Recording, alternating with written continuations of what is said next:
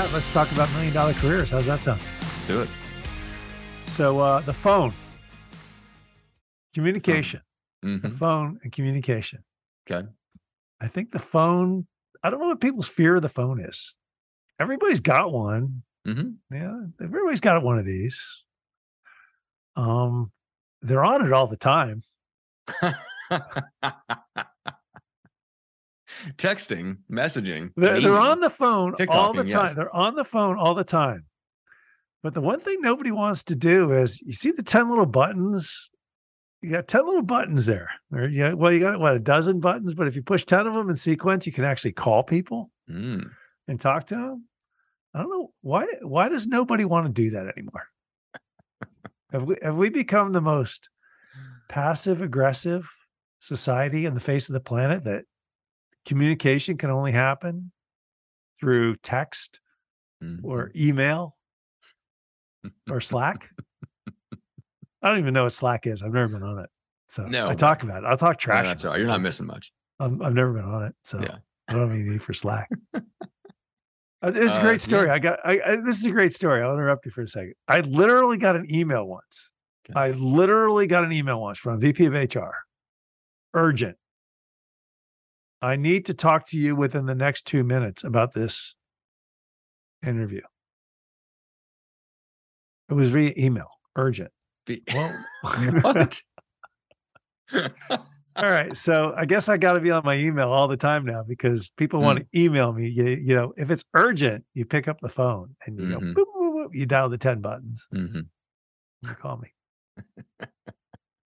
My number hasn't changed in 15 years. It's the same one. But it's not just the urgency, although that is a very weird example. Yeah, you had a situation come up that sparked this, which was interesting. And it was based on a text. Yeah. And it didn't have anything to do with the urgency part of it. It was just the refusal to, again, pick up the phone, have basically an uncomfortable conversation. And you just posted about this at LinkedIn. So anybody who's listening, you can go read the post on LinkedIn. It was really good because you pointed out that it's all like progress is made, things happen, deals come together or fall apart in conversations. You can't have those kinds of conversations over email, over text. Things don't get worked out that way. Things get worked out by people talking to each other, either on the phone, on Zoom, something like that, or in person. But like real human communication has to take place. Here's the deal: is people cannot control the situation. You get into you can't control the situation, but what you can control is how you react to it. Right. The wrong way to react to it is text, angry text.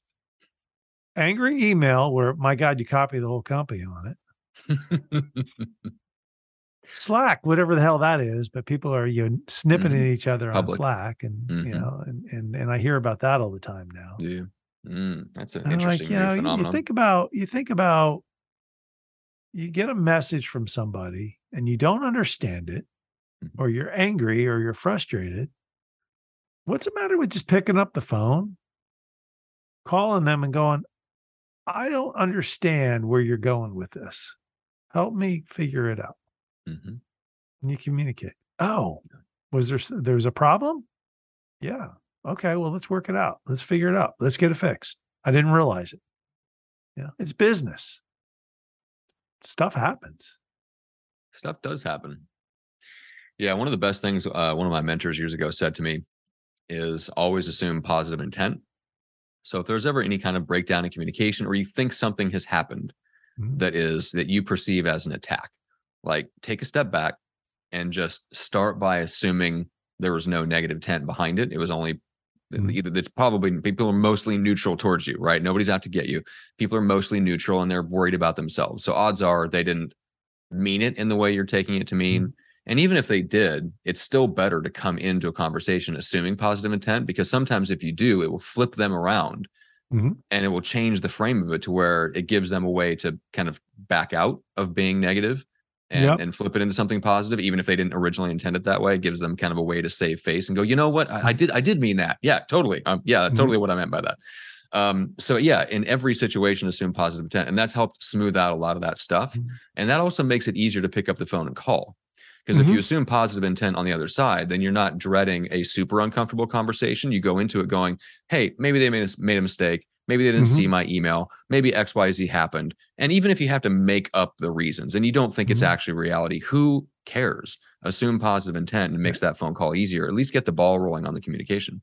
Here's the ultimate thing is people are afraid of confrontation. Yeah.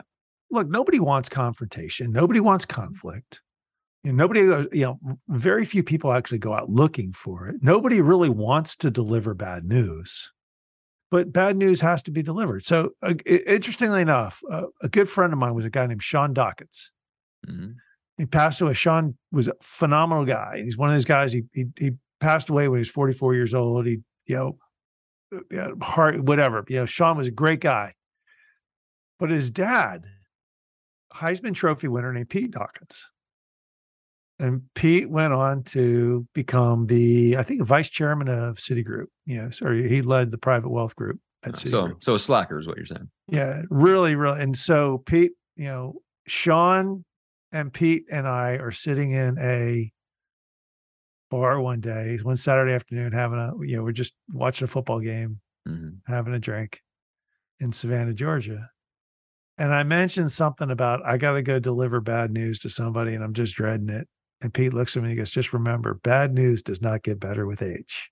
It is not wine. That's a great line. Oh, I love it. It is not a wine. And he just looks at me straight up. He goes, bad news does not get better with age. It's like, okay, I got to go deliver the bad news. Let's just go do it. And you think about, all right, the conversation starts with, hey, you're not going to like the conversation. You're not going to like the news, but here it comes. This is reality. And it sucked, and you have the conversation, but 10 minutes later, it's over. But it can't be done via text or email. Yeah, it perpetuates it, creates an opportunity for more bad things to happen. And then you think about the most successful CEOs in the world. They're picking up the phone. They're communicating with their people. The most successful executives, most successful salespeople are out there communicating with their customers. They're not doing it via email and text. No angry customer was ever made happy via email. Is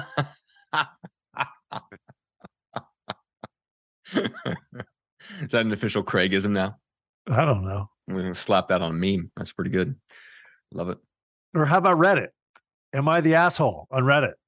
Sometimes sometimes I get on Facebook and I read Facebook news and there's always the MI on Reddit. And it's always more often than not, it's, this person broke up with me via text. Yeah, right. You dodged a bullet there. Yeah, fair point. You now know who you were dealing with before the text came. You dodged a bullet. Right. Be thankful. Okay. So what if you are on the receiving end of that person? They don't want to call. They didn't make the call. They have initiated the communication, right? Obviously, one of the solutions is you yourself pick up the phone and call. But a lot of time, maybe they avoid the call. Maybe they're just not available, whatever. But they obviously don't want to deal with you that way. Otherwise, they would have picked up a phone call. So how do you deal with that on the receiving end of it? Yeah. So look, if it's professional, a lot of times, in my opinion, the only thing that's appropriate for email and text is yes, no, we'll talk on Tuesday, dinner's at 8, things like that. Very simple stuff. If I get an involved text or email from somebody, my simple response back is this: not appropriate for email.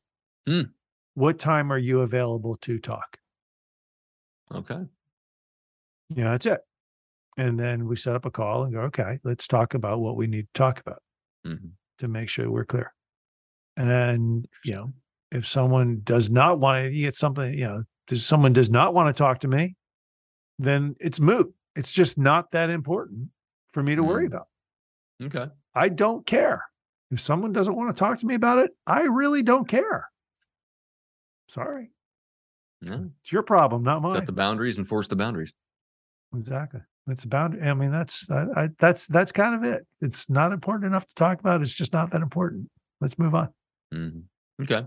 So that's a communication style that if you want to be a leader, you adopt. and you set those boundaries, enforce those boundaries, both with yourself and other people. Okay. I like it. Get you into a repetition and a groove of handling communication that way. Something that probably prevents a lot of those situations from coming up. It won't prevent other people from wanting to avoid conversation and confrontation with you, but it will prevent you from doing that to other people. Yeah, look, it comes down to this. If you want to be a business leader, just understand now that you're going to have a lot of difficult conversations. And deals that go south, you're going to have the conversations that say, hey, I'm really happy to offer you this job. And you're going to have the conversations that are really, uncomfortable, which you're fired. Right. Wasn't working out. Now, what makes you a leader is how you have that difficult conversation. Yeah. And you can't be a leader if you're not willing to have that difficult conversation. If you avoid confrontation or you avoid the difficult conversations, just say, hey, it's cool. I'm going to be an individual contributor the rest of my life.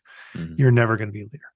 Yeah. There's another type of conversation that I think is maybe more difficult. I don't have any problem firing anybody, especially if it's performance reasons. Like, they made their own bed, they lie in it. I'm just the messenger.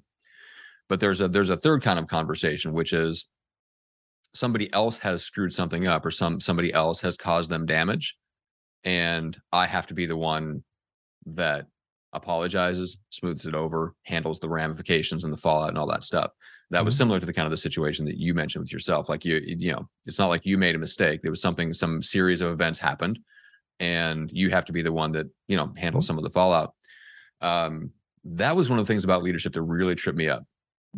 Because I'm very big on, like individual accountability. It's really hard for me to just take accountability and go, you know what, you're right. I was involved. I don't feel like I did anything wrong, but the outcome was damaging to you. I totally get it. From your perspective, I did something wrong, even though I don't agree in the moment. I wouldn't have made any, decisions differently, but I get it. Like, this damaged you. I will fix it. I will take accountability. That's a really tough conversation.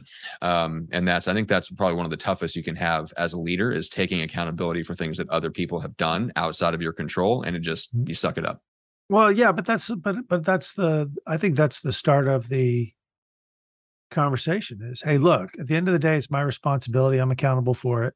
It's my fault. Let's just start there. And once you do that, there's the old feel, felt, found. I know how you feel. I felt the same way when I was in your situation, which I've been a number of times. And here's what I found the best way to fix it is. Okay, I'm responsible for it. I'll take the accountability. Let's fix it. And once you do that, because most of the time the angry person on the other side of the phone, all they want is somebody to sort of, hey, look, I'm mad. I understand. Okay, you can be mad at me. All right. Are you done being mad? Yeah. Okay, let's fix it. Yeah. Okay, cool. Yeah. And then it's true. Sometimes a big part of leadership is being willing to let someone else yell at you. That's but you can't do that if they won't pick up the phone and call you. So pick up the phone. But we all have to be big boys and girls. Yeah. To have that conversation. Because if you're just going to be hiding behind texts and emails, I'm mad at you. Well, okay. Let's talk about it. No. All right. Good luck. All right. Steve Jobs invented those 10 little buttons on the phone for a reason. Steve Jobs, right? Yeah, he's around. Steve Jobs. Tim Cook's the guy who keeps putting them there. So I'll give Tim. I'll give Tim the credit. I give Tim the credit. Tim's coasting. Okay. Anyway. All right. So how does one reach out and connect with you? I assume you want to be texted at all hours of the day. Yeah, you can. Yeah. Send me a text before you call me. No, it's phone's always on. It's on 910-231-4037. Emails Craig at northstaresg.com. And I'm all over LinkedIn. Shoot me a note on LinkedIn, whatever. So yeah, I was going to say, that's shoot right. me a if note. You want him to answer something urgently, send him an email with a timing of 2 minutes. That's the best way to shoot me a note. Shoot me a note. Shoot me a text and say, when can we talk? And we will get something on the calendar. That's right. All right. And for the podcast itself, remember, hit subscribe, leave a review. That's super, super helpful. It's one of the best ways you can thank someone that hosts a podcast for all the work that goes into their show. So leave a review on Apple, especially. You can also do it on Spotify if that's your main place that you listen. And Craig, thank you so much. See you on the next one. Matt, as always, thanks. I hope you enjoyed the latest edition of the Aerospace Executive Podcast. You can reach out to me directly, Craig at NorthstarESG.com, or check us out at www.northstaresg.com. You can subscribe to this podcast on iTunes, Stitcher, Podbean, or on YouTube. Just do a search for Aerospace Executive Podcast. Thanks again. I'm Craig Piven.